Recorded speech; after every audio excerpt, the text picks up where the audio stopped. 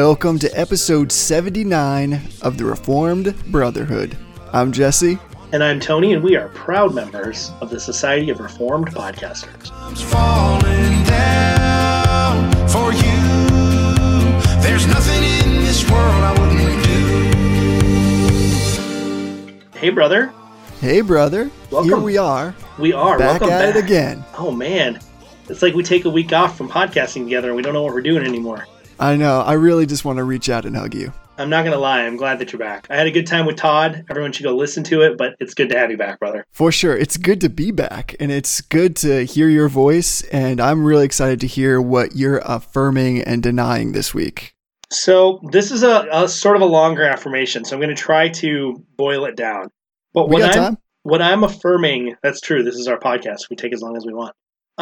What I'm affirming is, have you ever had this experience where maybe you're in Bible? This was in Bible study for me, but maybe you're reading the scripture and all of a sudden something jumps out at you that you had not noticed before, and it like really gets you excited. Yeah, for sure. So let me just lay a little bit of foundation. I'm going to try to go through this quick because we have a good topic tonight. But we are in Bible study and we're studying Joshua. And we came on Joshua 9, which is the account of the Gibeonite deception, is usually what it's called in various headings, the editorial headings. And it comes right after the Israelites had broken covenant with God in the affair of Achan, where he takes the devoted things and then they lose to Ai and they have to execute Achan and his family. And so they go through this covenant ratification ceremony where they go back to Mount Ebal and Gerizim and they reaffirm the covenant. And then they go and they have this incident with the Gibeonites where the Gibeonites put on old clothes and they come and they pretend like they came from a long way away. And they make Right. this covenant with the leaders of Israel. Sneaky. Yeah, it was super sneaky. And then the leaders of Israel, somehow it comes to the Israelites' attention that the Gibeonites had made this deceptive covenant. And so all the people of Israel, they rush to Gibeon, which is not very far from where they were camped, but they all rush there on the same day they hear it. And this is what struck me, is towards the end, Joshua, he calls the Gibeonites, and I'm going to just read quick in verse 9:22. He says, "Why have you deceived us, saying, we were very far from you when you dwell among us? Now therefore you are cursed, and some of you shall never be anything but servants, cutters of wood, and drawers of water for the house of my God." So what's really interesting to me, and this is what jumped out at me, is we come off of the Israelites breaking covenant with God. There's consequences, and then God reaffirms the covenant. So God graciously extends himself to allow them to reaffirm the covenant. He Right. could have destroyed the whole nation, but instead he just allows them to punish Achan and his family, and then he reaffirms the covenant. Joshua comes to the Gibeonites, who he had just made a covenant with, and in some senses he's saying, you have already broken covenant with us by deceiving us. And so that's where he says, now you are cursed. But then Joshua takes another step and he graciously sort of makes a new covenant, or he kind of extends the covenant, and he further defines what the covenant terms would be. So then he says, you're cursed, but then he says, this is where it gets really interesting. At the end here, let me find it. It says that Joshua delivered the Gibeonites out of the hands of Israel. Yeah, verse 26. So he did this to them, and this is by kind of issuing them a new role in the people of Israel. They never become Israelites, but they kind of assume this role in Israelite society. He says he did this to them and delivered them out of the hands of the people of Israel, and they did not kill them. And then everywhere else that the Gibeonites appear in Scripture after that, they're in sort of this covenant faithful position, right? When they're rebuilding the walls in Nehemiah, the Gibeonites are there helping them rebuild the walls. When Saul kills a bunch of Gibeonites, they come to David, and David says, what do you want me to do for you? And they go, well, this isn't about silver or gold, and we don't have any right to kill anybody. So throughout Scripture, the Gibeonites are painted in this picture as kind of faithful covenant servants to Israel. So there's this, I recognize this typology where Joshua, which happens to be the same name as Jesus, is extending his grace, and he delivers these covenant breakers out of the hands of the Israelites and issues a new covenant to them. So it was just like this moment in Bible study where it was like, boom. Straight Easter egg. Yeah, so some of this is a little speculative, and I need to dig into it a little bit more. But it doesn't appear as though Joshua is wringing his hands going like, I'd really love to kill them, but I've got this covenant with them, which is kind of how it normally is painted. Like it's painted as like the only thing restraining the Israelites is Joshua. And then in the very next chapter after this, the Jebusites come to attack the Gibeonites, and Joshua and all of Israel comes to defend the Gibeonites. So it's this beautiful picture of the covenant making between Israel and Gibeon that just is really, I think, a lot more pregnant than we give it credence to. So I was just like all jacked up and stoked up about this because it was like Jesus just jumped off the page in a way that he never has in this account for me. That's heavy. It's almost like there's a grand story arc in this Bible thing. Yeah, it's crazy. It's almost like Joshua is a type of Jesus. But isn't it true that how many times can you read or even study a passage before the Spirit kind of just knocks you on the ground with something awesome like that? Exactly. Yeah, and you know, it's not like I read it in a study note Bible. The study notes were all like, yeah, they wanted to kill him, but they couldn't because of the treaty. So like, it was just this moment. And I guess we'll leave it to how accurate it is later on, whether or not this was the Spirit illuminating it to me or not. But it was just this moment where, like I said, like this text suddenly became about Jesus in a fresh way that I hadn't seen before, and it was really exciting. It's almost like Jesus is the window into the scriptures. Exactly. So what are you affirming tonight? Well, I can't touch that. That's a great affirmation. That's basically like the Spirit opened my eyes possibly to some new expansive Easter egg style truth that I'd never meditated on before. Yeah. How can I follow that? Just a quick comment before you try to follow that. Because you said Easter egg. I have joined this Facebook group called Covenanters, and I jokingly posted a link to our podcast, and I found out that there are actually people in that group that listen to our show. So all my jokes about Covenanters listening to the show, there's probably some Covenanters that listen to our show. Welcome, brothers and sisters. So when we say Easter eggs, we don't mean Easter eggs. We mean Easter eggs. Easter eggs. Yeah. Exactly. Like the Marvel style Easter eggs, not the Easter eggs. Istar style Easter egg. Oh, is there another kind? I wasn't even aware. All right, so what are you affirming? Mine is actually on the same lines as yours, in a sense. I want to affirm reading above your head. So I know like there's nothing wrong with reading for entertainment or either reading because something is enjoyable or helps you relax, but we should sometimes just get that weak stuff out of there and read stuff that we really don't understand all that well, because I think that's the only way we grow. So this week I've just been all about thinking about grabbing stuff that really challenges me. And one of the things that I've read this week that was awesome is John Bunyan again, who knew he was more than just Pilgrim's Progress. Oh man. Pretty much a lot of good stuff. Yeah, so he has something he wrote called Advice to Sufferers, which is really about persecution. Man, I think the Puritanian way of describing that would be by saying it's banging. Yeah. Because it is so good. And so sounds I'm recommending... like something Edward would say. It does, but only in like a monotone voice. Thy book be banging it. He never used any inflection. Exactly. But this is so good. And so my encouragement is this: go read stuff that's like what you feel is above your ability, wade through it, wrestle through it, read it multiple times. And especially with the Puritans, just go read it as the original. Get into that like original language, because there's something beautiful about it. And I don't know about you, but have you ever been reading something, especially like some of the older Puritan stuff, and the first couple paragraphs you're like, man, I'm just like suffering, like slogging through this, and then all of a sudden it opens up and you get into this rhythm. Has that ever happened to you before? Yeah, absolutely. I mean, I think that goes for any writer, but especially like when you're in another kind of linguistic context. Exactly. It takes a few chapters before you kind of catch the way that the writer is working.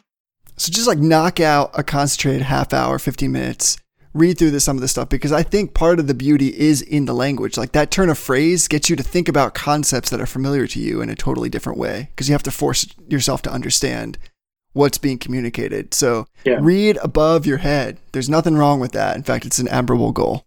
Yeah. One of my favorite accounts of John Bunyan, who I'm not super familiar with, but I'm listening to a Puritan podcast that's like all about Puritans. And one of my favorite references is he went to prison twice. One time was relatively short, and then one was very long. And the judge actually came to him at one point and said, look, you've got a blind daughter and a family to feed, and you're suffering in prison, and I want to let you out, and all you got to do is tell me you're not going to preach again. And John Bunyan looks back at him and says something along the lines of, "I have to be honest with you, sir. If you let me out this afternoon, I'll be preaching by this evening." And he goes back to prison for like another 2 years.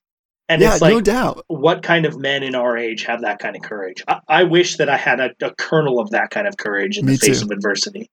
Me too. I didn't know that until I was looking behind what he was writing here. Yeah. And this is not just some kind of philosophical treatise. It's him writing from that exact place of being in prison. So he knows what's up.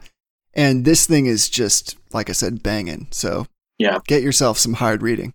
Yeah. So you got a denial this week, or is life all just rainbows and butterflies? It's something. So I am denying my own grumbling. So this That's last tricky. week, we got hit with like 20 inches of snow, sort of by surprise and sort of not by surprise.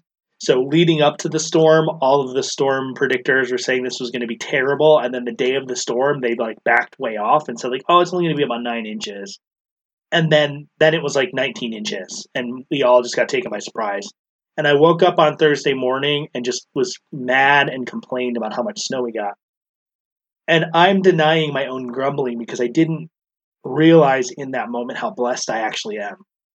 So just on the surface, I got a day off work. I got to stay home and spend time with my wife and the dog that I don't usually get, and I'm constantly saying I wish I had more of.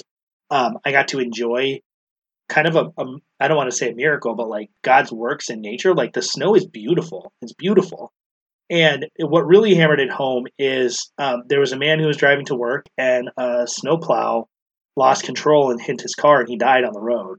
And so I'm at home complaining about the snow, and this guy is dying, and his family is losing a loved one. And so it just kind of struck me as like, how small am I that I can find something to complain about when there's really nothing legitimate for me to complain about in that kind of situation. Well, I'm going to complain about something right now as my denial. Okay, let's do it. Do everything without grumbling and complaining except denial. Except the denial. I feel like that is the biblical safe spot. And I'll do it with some Thanksgiving on the end just to make sure I'm staying within. Conrad will appreciate that. Yeah, what Paul teaches us. What is up with big mugs that have tiny handles? I don't know, man. A good mug is hard to find. Yeah, like a wife. So the thing that's crazy about this is I have tiny girl-like hands. Like, no joke. I mean, you've seen my ring size is like 7. It's true. They're so like little I have baby tiny, hands. little, like nimble fingers. And yet I'm surprised how many times you ever try to just go pick up a mug, you're drinking something hot, you want to use the handle, that's why it's there.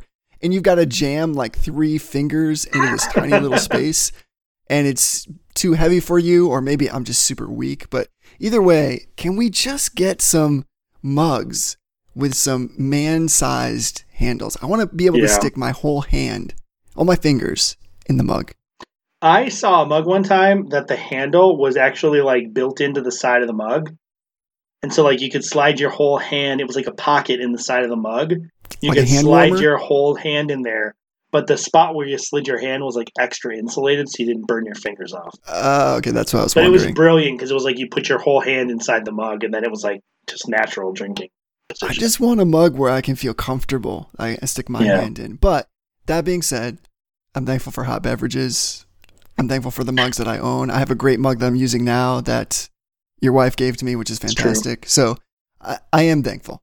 But these aren't even like first world problems. These are like top 20% of the first world problems. It's like top 1%. Like, I'm complaining that I have a hot beverage that I can't comfortably put my hand into the handle, even though, I'm sitting in a nice, comfortable place with a expensive microphone in front of me and I'm drinking coffee. Yeah, so this kind of leads into our topic for the night a little bit. And it sounds like we're making light of it, but we're really not. We're not. Yeah, what are we talking about today? So we're approaching what is sometimes called the problem of evil. Boom. Gravity on. So the problem of evil, there's a couple different formulations it takes. There's what's called the logical problem of evil, which has pretty much been debunked. There's not any serious philosophical approaches that I know of that really think the logical problem of evil is a defeater for Christianity. And the logical problem of evil is more or less, if God is all good and he's all powerful, then why is there evil? Because if he was all good he would stop it, so he must not be all-powerful. And if he's all-powerful and he doesn't stop it, then he must not be all good. So that's kind of the logical problem of evil. And the answer, just to kind of throw it out there, is, well, maybe God has a good reason for allowing evil. Right. So most philosophers, unless you're talking about like the people who think they're philosophers but are really like scientists, like Neil deGrasse Tyson or Lawrence Krauss or Richard Dawkins, people who have no philosophical training whatsoever, most actual philosophers and theologians recognize that that doesn't hold a lot of force because there's a lot of ways to overcome it. So I didn't want to spend a lot of time on the logical problem of evil tonight, but I wanted to spend some more time kind of on what you might call the existential problem of evil, or like the experiential problem of evil. And the question to ask is, what do we do as Christians with evil, and how do we explain the presence of evil, particularly to people who are experiencing some sort of evil? Right. Because when I engage this issue, for me, it's like on 3 levels at least, but I would say like 3 levels that people gravitate to at various times in their life. So you kind of already started with one, which is there's a biblical theological problem. Right. What does the Bible teach on God's goodness and the reality of evil? And then how can we bring some coherence to both those things? There is a philosophical problem, and that is often where those who are outside the faith come and engage this issue. So questions like, what is the relationship between creation, sovereignty, causation, freedom, moral responsibility? Right. If God is good, why does evil exist, like you said? But I think where we always start, even if you don't have a mind that gravitates toward those other two or realizes that they are there, present or impounded in the way that you process information about evil and suffering, is we start with an emotional problem. Right. So whenever we watch the news and see yet another school shooting, we have this deep and profound revulsion that we feel toward pain. We have a sense of outrage, I think, almost universally, when we witness like a blatant atrocity or some kind of horrific suffering. So I think we have to engage in all 3 of those levels, and we have to be able to express either apologetically or otherwise why it is that we can understand God is good and yet these things still exist, beyond just saying what is cliche, because it's cliche because it's true. But right. I think you're getting right to the root. When you sit across from somebody at a table who is going through something deep, what do you actually say to them? And sometimes you're just quiet, of course. Like I think we can just admit that sometimes the best thing to do is to be quiet or to cry with them, just be with them. But beyond that, how do we as Christians, how should we really think about God and evil? Because this is the one thing in life you're not going to be able to escape. You may be able to escape like having to explain to somebody what, I don't know, like aseity is or superlapsarianism, but this is one thing you can't get away from. So we should kind of be equipped to talk about this. Yeah, so the other thing that strikes me that's interesting about this situation that Christians often find themselves in is that particularly as Reformed Christians, we're actually confronted by other Christians at times with the problem of evil. And that's because of the way that Reformed Christians hold God's sovereignty to function. Is we're confronted with the fact that we affirm a sovereign God, that all things that happen according to his will, and that all things that happen were decreed to happen in eternity past, yet we know and we see that sin happens or evil happens. So sometimes an Arminian or an open theist, which in the long run are the same thing, but will come at us and say, well, obviously your view of God must be wrong because your view makes God the origin of evil. They may not use the word author because they know that we explicitly reject that term, but they'll say like your view makes it so God is the origin of all bad things. So I think as Reformed Christians, in addition to sort of generally answering the problem of evil in terms of an apologetic approach, we have to be able to answer the problem of evil from an internal polemics approach of how do we answer the Arminian objector who's going to level that at us as well. So I'm glad you brought that up. Can we just get into that a little bit? Because let's do it. I read an article a little while ago. I think it was by a guy named Joe Rigney. Okay. And he had this really interesting perspective based on what you're talking about. And he basically makes the case that we should kind of use authorship in stories as a way to kind of understand that dichotomy that you were presenting, how God can be sovereign over things and not be the progenitor of evil. And so he basically makes this case, to kind of paraphrase, like authors can literally get away with murder, right? I mean, they can write it into their stories. So the question is, are authors guilty of the evil committed by their characters? So, I mean, they certainly are governing these worlds and characters they create down to every tiny little detail. But it would kind of be strange to accuse like J.K. Rowling of Voldemort's evil, or the one who must not be named. And we don't condemn Tolkien because he put Sauron in Middle Earth. Right. So the treachery of Sauron doesn't defile, Tolkien. He does not share like in the corruption of like the Nazguls, or is that what they're called?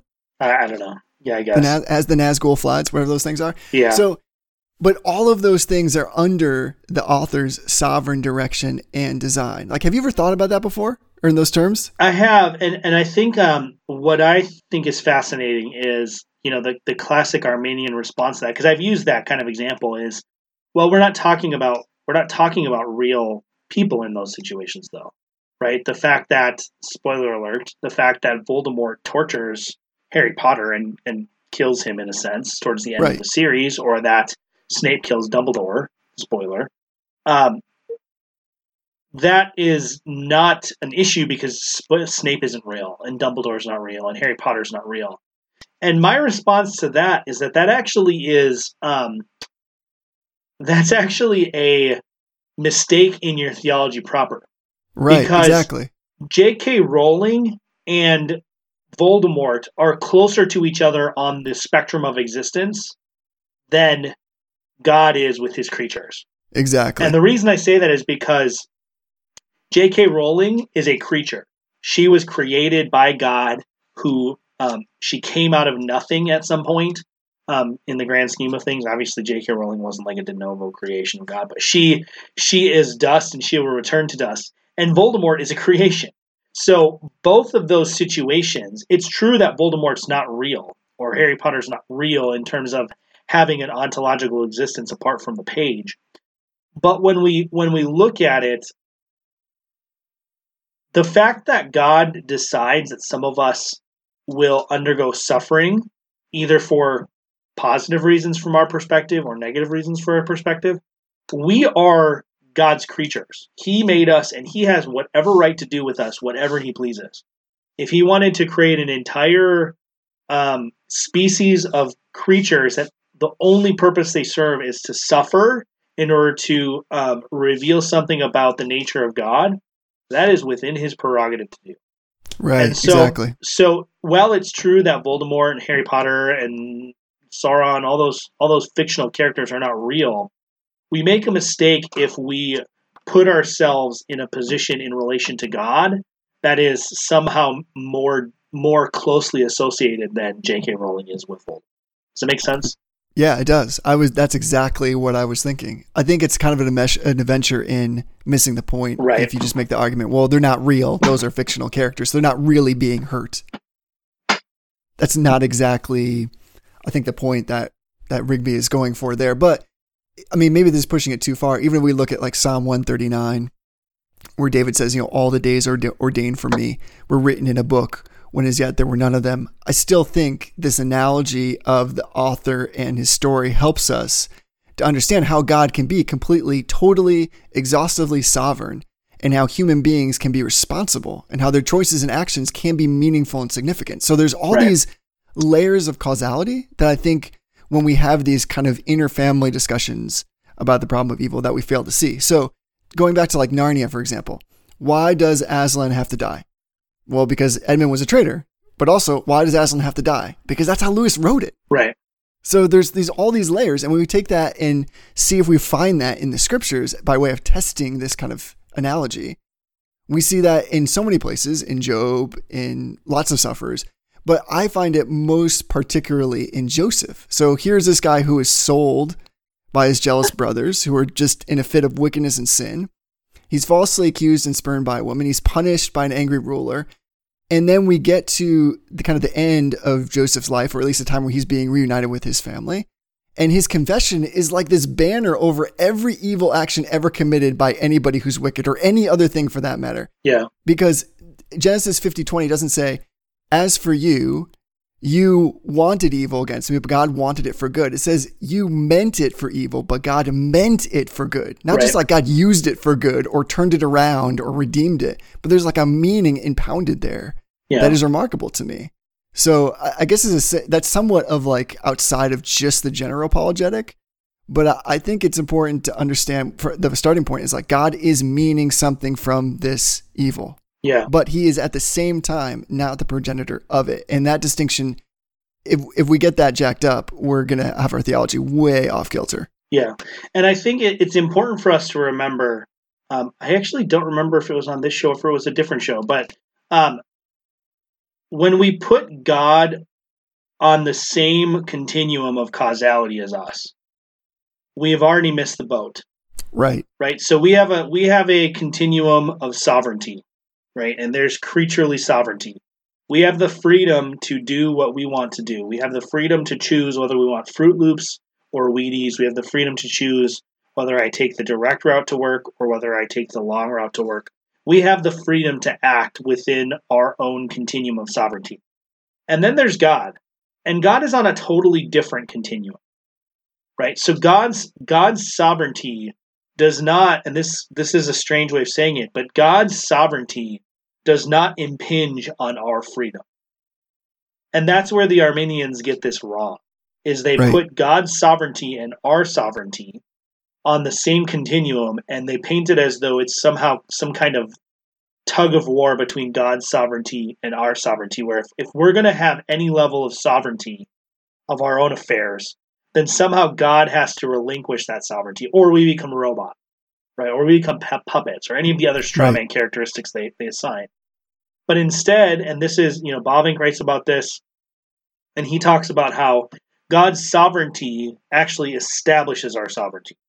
And that's because he's created us in such a way where we have our own kind of creaturely sovereignty. And so when I choose to sin, God has caused me in a certain sense. He has caused me to sin in that he has created me and foreordained and decreed all things that will come to pass. Right. But he decreed that I would freely choose to sin. And that's a little bit of a mind tweak there, is how can you talk about something that is free being decreed? And that's where we have to punt to mystery, is that we don't understand how God's sovereignty works in relation to creaturely sovereignty. But we see in Scripture that both of those things are. Right. And everybody, I guess what we're kind of talking about is theodicy, right? I mean, This idea that the defense, I guess, of God's righteousness in light of the reality that evil exists in the universe that he created. And so where I see people kind of go astray, as I think the default kind of Christian evangelical position is to make free will supreme, like you're saying. Right. Yeah, so there's this idea of autonomous theodicy that's going to teach that the cause of evil is the abuse of creaturely free will. And it's going to have to begin with the assumption that God would never willingly ordain evil, decreeing a plan for his creation that unleashes so much misery into the universe. But here's what gets me, and we should just talk about this since we're already into it now. We're in deep. I don't even know where this happened, but now I'm getting warm. So what's amazing to me is the Bible does not teach that man is free to choose that which is right as opposed to that which is wrong. That's just not in the Bible. Yeah. So when people say something like this, to be human is to have choice. That is obviously a really pregnant statement, but I often want to ask, like, where do you get that from? Because that sounds more philosophical than it sounds biblical. Right. And even if we go back to the garden, to that like little probationary period, that ability to choose is in a totally different context and with a totally different bias. There we have a perfect creation, and the choice is really obedience or disobedience, but there's a bias, so to speak, built in of obedience. But after the fall, with our inherent sin nature, we have a bias toward disobedience. So we can't even equate the two. Do you know what I mean? Like, is that fair? Yeah, and even in the context of the garden prior to the fall, I actually, this is one of the few things that I've heard Mike Horton say that I look at a little cross-eyed, is he'll say that Adam actually had libertarian free will. But the problem with libertarian free will is that it's internally incoherent.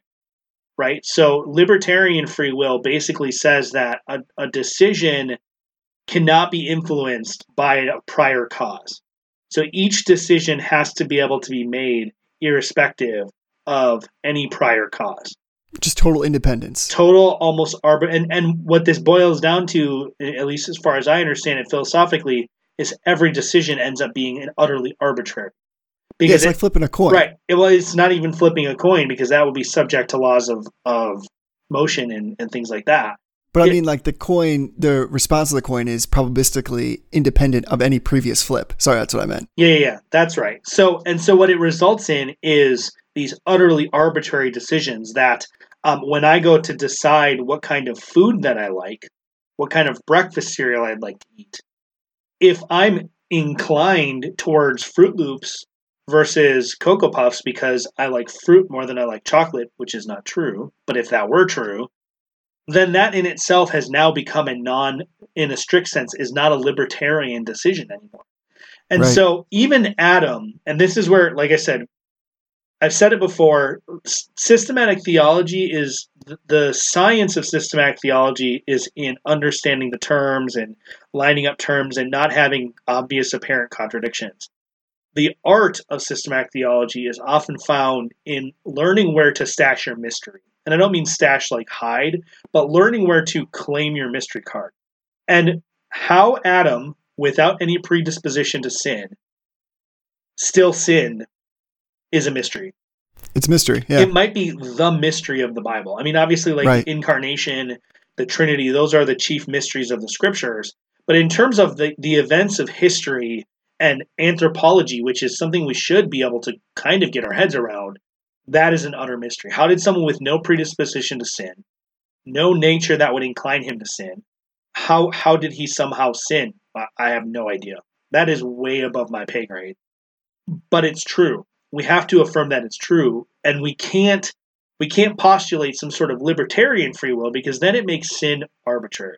It makes sin it makes an effect with no cause, which is something that philosophically just can't stand unless you're Descartes and you don't believe in causes. But we're not. I mean, nobody operates on those terms in our world. Right. Yeah, we're way out there now. We are. I thought this was going to be a practical episode, and I'm busting out Descartes and causation. No, it's crazy. I love that you went. Well, let's continue further down that, because one of the things I was thinking about as you were saying that is that for me, when I think about evil, it's a moral category and not an ontological one. Right. In the sense that I guess in all ways, evil is a derivative of good. It's just a misrepresentation or some kind of perverse form of it or a feature of it. But I probably wouldn't go as far as Augustine, because I find his answer to that dilemma like a little bit inadequate. So, because he generally taught that evil is metaphysically unreal, or evil is just the absence of something good. Right. So I don't think it's quite that.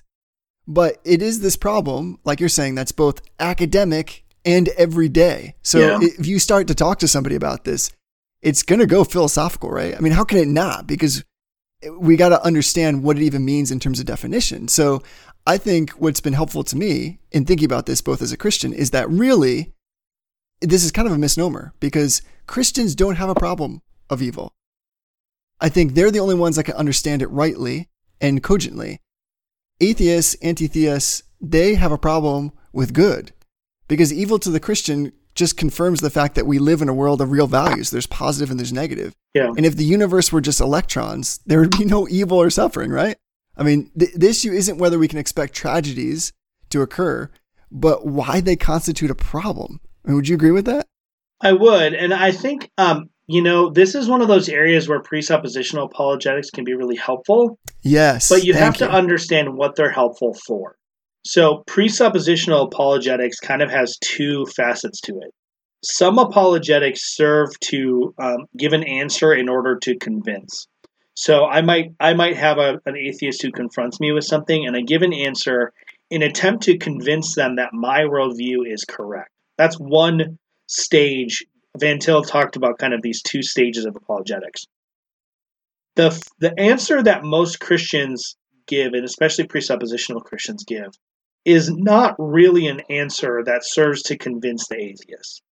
What it is it's an answer to stop the mouths of the atheist.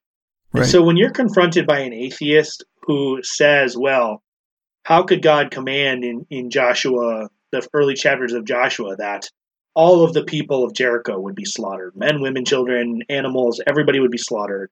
How could God command that? That's just abject evil.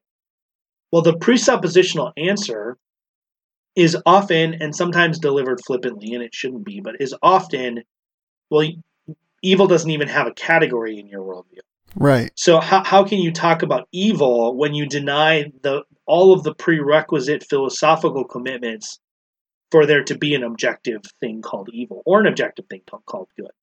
And what that does is it essentially serves to stop the mouth of the atheist and they're kind of coming on the assault, right? They're coming at God. Usually they're coming at you, but their real target is God. And they're trying to defame God's name. And what this apologetic does is it says, wait a second.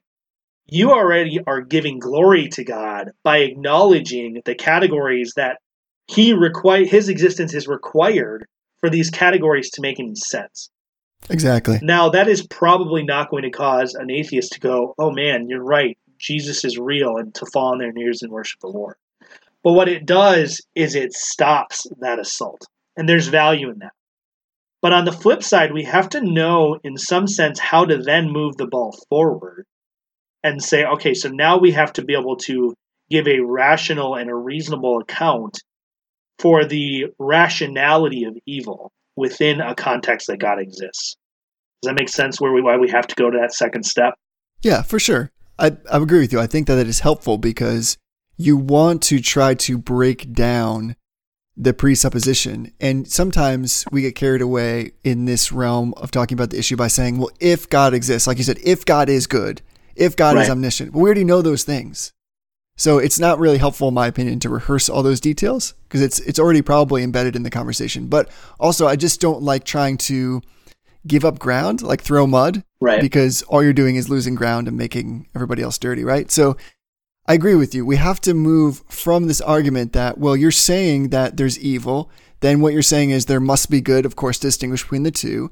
And then there must be some kind of moral framework. And there must be you're positing by that there must be some kind of moral lawgiver. So now let's go to the moral lawgiver. Right. Let's talk about the connecting all those three dots. Is that kind of what you're talking about? Yeah. And so, the first stage of this kind of two-stage presuppositional apologetic is to basically demonstrate in stronger or less strong terms that the worldview that the atheist is espousing is not consistent with the worldview that they're espousing. So in this case, they're affirming that there is something called evil, and they're accusing God of evil. And so what you're doing is you're saying, well, hold on a second. You're saying that there's something evil, but you can't account for that. And I have never encountered a situation where the atheist finally says, yeah, you're right, I can't account for evil. But then after you've made that step, then you step forward and you say, okay, so now that we've established that your worldview can't account for good and evil, let me tell you about my worldview and how it accounts for evil. Exactly. And that's where I think Christians, especially Reformed Christians, we need to be better at taking that second step. There are so many presuppositional apologetics guys out there that all they do is undercut the worldview of the person they're talking to. And they never take that step to actually present the worldview that we hold and demonstrate how it's more rational and makes more sense of the presuppositions we both hold. And that's kind of the core of presuppositional apologetics. Yeah, I like that. It's good. It's good to challenge and to push back, especially in kind of that atheist worldview. At least you're right that this is kind of the nature of debating with almost anybody that's entrenched in their viewpoint. And that is, they're unlikely to surrender in your presence in the midst of a conversation. But I think because a lot of times, writ large, an atheist is going to appeal to that which is physical as opposed to that which is metaphysical, to science primarily. When you push back on the categories, I think that is really helpful in pulling down some of the hurdles to being able to then to go and talk about why your view is actually more consistent than the person who thinks, well, I have science on my side. And I have all this objective reality in front of me from which I'm going to use to buttress my opinion. So like a clear example, in my opinion, would be genocide. Right. So it's interesting to me, and Lewis writes about this to some extent in, I think, Mere Christianity, but genocide is a clear example of obviously a horrific evil.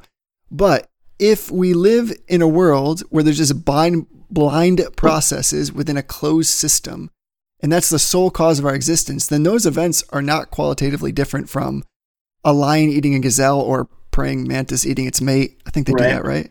Yeah. Yeah. I mean, that's simply what the universe does. It's doing what it's always done. So you can dislike that, but there's no grounds for that being a problem. Right. And so that's why this is a bit of a misnomer. I don't think you and I see this per se. It's a problem in the sense that it's a deep and profound mystery. But in terms of being able to have a worldview that is cogent and consistent and applies to both reason and spirituality and faith and biblical principle, this is super consistent. I mean, this is right on point. So we still have to struggle with why perhaps God allows this evil. But when we pair that up with something about God's character and about what he wants for us as his children, then the pieces start to come into play, if only they satisfy us intellectually and give us a firm reason to trust him in faith. And that's where I think we've got to express that well to somebody who's coming at God. Because the odd thing is, if you're going to come at God, you're kind of positing God and you're positing a moral being, then that's the only way that you can have both good and evil. But I mean, when you're talking to people and you're thinking through how to explain that worldview, what kind of scriptures come to your mind that are helpful to you, either like in your form of personal faith and devotion to God, for when you see evil or experience evil or suffering? Yeah, and I think that kind of turns the corner for us a little bit to where I think we want to wrap up the episode is we have to understand now, yes, we can approach the problem of evil from this philosophical point, and we can account for things on a technical level. But we are all faced daily with the presence of evil, and we need to be able to deal with it, for lack of a better way. We need to be able to get through the day, right? And maybe it's something as kind of minuscule as like I wake up sore a lot of days because I sleep weird, because I've got a dog in the bed that wants to use the whole bed, and so I sleep all twisted in my back. And so that's a minor thing, but like it still stinks to wake up in the morning with a sore back and go to bed at night with a sore back. Or we have more significant things like Thursday morning, someone's husband, brother, father, son, somebody left for work and never came home. And those two things they seem like they're on as far opposite ends of the spectrum as they can get. But on the grand scheme of things, they're both on the same spectrum. They're both forms of evil. And so for me, it's really helpful when I go to the scriptures to look at passages like Luke 13 when, I think it's Luke 13, where he's talking about Luke 13, the first part of the chapter, he's talking about the Tower of Siloam. And Jesus is confronted by some people who want to talk to him about these two really terrible situations where some Galileans were killed and Pilate mixed their blood with sacrifices, so he defiled their blood, which would have been, in our minds, it's probably like, yeah, what's the big deal? But in the early first century, that would have been a huge deal. That would have been like eternal consequence kind of thing. And then also this other situation where this tower fell and killed 18 people. And Jesus' answer is not, well, they were worse sinners. He actually says, no, do you think that you're less of a sinner than them? And he pushes it towards repentance. And so for me, evil serves the function in our world of driving the elect to repentance. And for me, that's always something that's really helpful. So just like I hear about this poor guy who gets killed driving to work on Thursday morning, it could have been me, right? I drive that same stretch probably about the same time he was going every day. And instead of grumbling and complaining about my snow day, I should be driven to say that could have been me. What opportunities have I squandered? What a unprofitable servant I've been, and to seek to repent and to seek God more. So for me, those verses that help us understand the magnitude of evil, and also that God uses evil sinlessly to drive us to repentance for our own good, those have been really helpful for me on a kind of practical piety level to drive me to the right attitude towards evil. That's solid. I don't often think about repentance when my gut reaction when I experience evil, but that's solid. Yeah. What about you? What do you think? I think that this is one of those subjects where sometimes the best instruction we take first from the Bible is not the instruction we should take second. And what I mean by that is when we're encountering people with real exposure to evil, real suffering, that we got to do what the Bible says, and that is come alongside them in love and with the gospel, and weep with them and grieve with them and suffer with them. And that should be normative and default before we even start to have conversations about what it means. Because otherwise, I fear that we just come off really trite and cliche, even among our brothers and sisters. I mean, how many times have you heard somebody say who's lost a loved one or is going through cancer that they just can't take people saying the cliche things to them over and over again? Yeah. Sometimes we got to just get into that Job vibe and sit down with somebody and just be with them. And beyond that, I think the next level of instruction that I run to is passages like Isaiah 46 and Ephesians 1, where we get the firm sense that God has everything in control, and he goes way out of his way to remind us of that. So Isaiah 46, 9 and 10, remember the former things long past, for I am God, and there is no other. I am God, and there is no one like me, declaring the end from the beginning, and from ancient times things that have not been done, saying my purpose will be established, and I will accomplish all my good pleasure. Yeah. So when we are confronted, or I'm confronted with somebody saying, where was God in this high school shooting? Could he not have prevented that tragedy?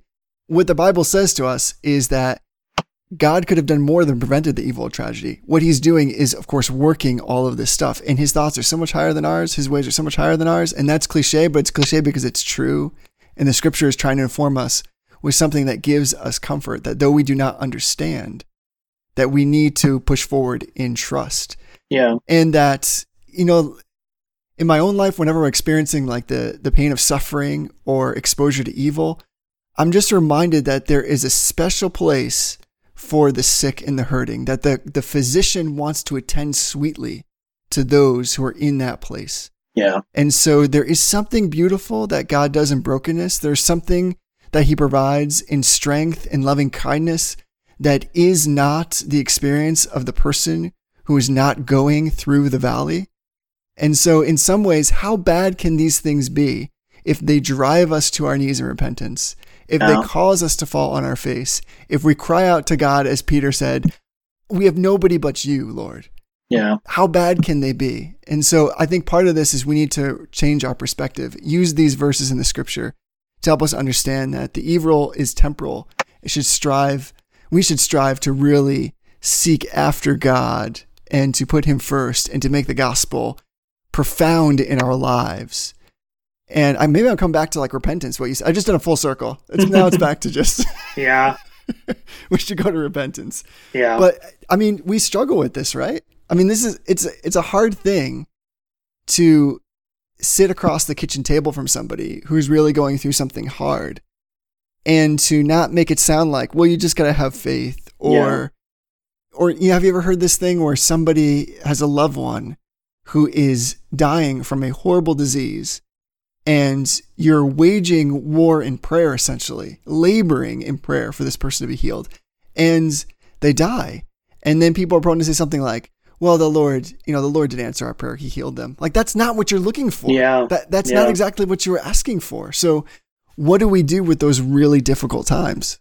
Yeah. And I think, I have two thoughts. One of them is super Bible nerdy, so I'm going to go with that first, and then I'll loop back to your question.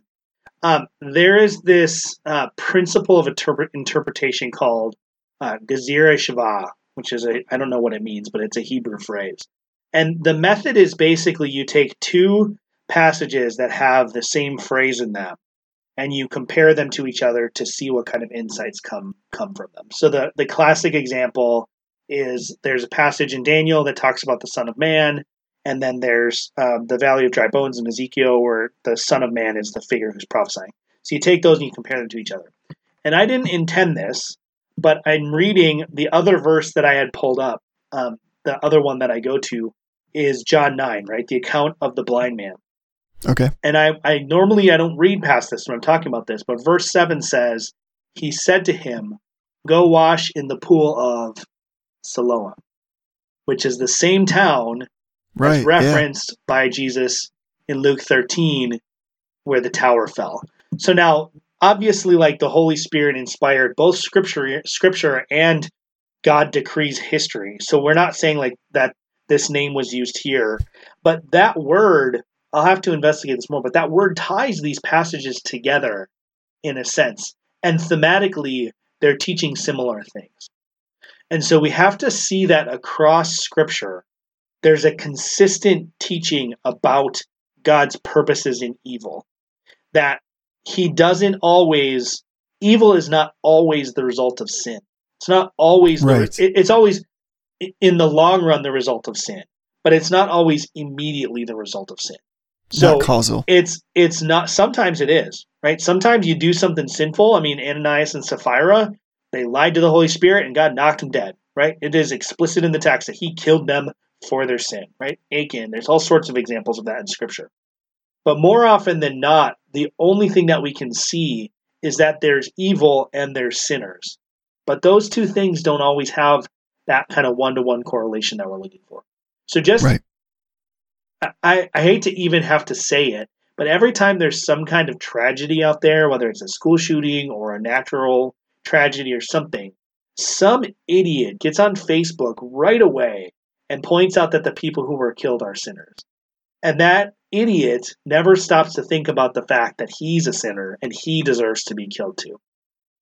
But what your last question made me think about is, in the midst of tragedy is not the right time to be teaching someone about God's providence. For sure. Right? The doctrine of providence is sweet, sweet medicine for the soul in the midst of tragedy, but it's not the kind of medicine that you can apply to the top of a wound, right? It's the soil that assurance grows in. So when we're talking about our kids or ourselves or our friends or our families or our people at our church, we have to prepare them for tragedy by teaching them about the doctrine of providence while things are good, right? It's not a Band-Aid that you can apply to a tragedy to make someone feel better. It has to be the foundation of their understanding of how God operates in the world. And in that moment, rather than them looking at this and saying, God, why would you do this to me? If they're grounded and rooted in the doctrine of providence, as the Reformed confessions teach, they're not going to say, God, why did you do this to me? They might say something more along the lines of, God, what are you doing in this? And I think that's the key. And as Reformed Christians, when we encounter tragedy, we need to ask that question.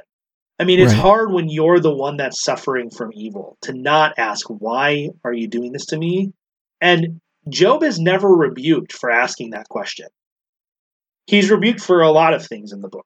I think sometimes people think Job gets out of the book of Job as a completely innocent man who's not convicted of sin. That's not the case. God has some very severe words to say for Job, and he has some very severe words to say for Job through Elihu at the end. But he's never chastised for asking why did this happen to him, because there's no explanation for it. There's no answer for it. There's nothing he can point at to explain it. But as Reformed Christians, we have to move past why did this happen to me to look for God's providence and what he's doing in the tragedy. Because we know and we confess from Scripture that God works all things for the good of those who he has called and who he loves. And all of those things are for our good and for our salvation. So we should always be able to look to suffering and look to tragedy and be able to, even if we can't always see it, we should always be able to confess that we know that God's hand is in it for our benefit. Right. And I liked what you said about being prepared. That's, I think, tremendous, because to borrow from, parable of Jesus, if you're trying to build your life on that rock as opposed to the sand, you can't build the foundation in the storm. It's impossible. Nobody can actually physically put together a home in kind of very inclement weather. Right. So the idea is that we would be prepared and I think part of what Peter says about being able to give an account is both in our intellectual understanding and apologetic expression of the Scriptures, but also in how we live. Like that right thinking should translate into right living. And that means that even in the worst of times, that we are the best of Christians. Because when you squeeze an orange, you get orange juice. You're always going to know what you really are under pressure. Yeah. And while it's okay to cry out to God as David does in like just pure honesty, you can tell, I think, that he's crying out to God in that way because here's a man who knows God. who Yeah. knows his character. Yeah. And so even though he experiences this suffering, it's not a woe is me, God, why have you done this to me? So much as it is, God, what are you teaching me? What is it Yeah. that you have for me to learn? Even if that is only that, my strength or is nothing, and that his strength is made perfect in my weakness. Like, very few of us can understand that scripture experientially Yeah. until God does something to challenge us. Yeah. Because if we always had our way, we would never know what it was to follow God. I think I've said that before. And so I think a lot of times I see evil as the way that God, in fact, allows that to happen. And Yeah. to your point, even if we're not experiencing it in our own lives, we need only go into Facebook or pick up any kind of newspaper or talk to our coworkers, and we're going to be knee deep in it. Yep. And so we really need to be, we shouldn't run from this. We need to be well versed in it. Yeah. One of the books that has been tremendously helpful to me is All Things for Good. Who is that by? Is that, I can't remember. You know what I'm talking about? I don't. The Puritan Piece, All Things for Good. It's awesome. Again, just find it. Let's just say Thomas Watson. I don't know. Yeah, Probably I not think it is. Tom- is I it? think it is. I'm going to look it up right now. I think it is Thomas Watson. But we just need to be prepared. And it is Thomas Watson. It is. Yeah, that was brilliant. Good guessing for the win. Read All Things for Good, Thomas Watson, because I think what we need to do is take these verses, some of which like we've spoken about in kind of roundabout way, and we need to spend serious time meditating on them. And this is one of those good books that takes that verse in the proper context and understands that all things for good is not like everybody gets ponies and Ferraris when they become a Christian. Yeah. That this verse is actually for those who are going to suffer and sometimes will suffer for righteousness' sake. Like even Bunyan I was reading this week, he did something I've never heard before. He separates out what it means to suffer for righteousness and to suffer for righteousness' sake as two separate things. Yeah. And it's mind blowing. So you're right. We got to get after understanding how are we going to deal with suffering. And there's lots of good resources out there. I don't know if you have any that you would recommend that you like in this kind of vein. I haven't read as much on the subject as I probably would like, but I mean, John Bunyan's work that you referenced earlier is really key. I haven't read the Watson book, but Watson, it's pretty much awesome in anything he writes. And I mean, just really immersing yourself. For me, in my own personal life, theory always comes before practice. For some people, they have to understand practice, and then they develop theory in light of the way that practice flows out. But for me, it's always theory first. So for me, it really is about really understanding the sovereignty and providence of God. And there's also, there's a million good resources on that in the Reformed. I think the Reformed, I don't want to say they have a monopoly on this, but I think the Reformed really do have super strong. Yeah, it's a strong feature of our theology that we can account for this. And we can really look to God in a way that a lot of other theologies can't. I joked about the theme song that the Remonstrance podcast uses, where it's no matter how steep, no matter how hard, your hand will hold me there unless I choose to let go. But the Reformed affirm that no matter how difficult the situations, not only is God never going to let us go, right? He's like the Rickroll guy. He's never going to let us go. He's never going to let us down. But he also is not surprised by those. He knew they were coming, and he planned them for our good.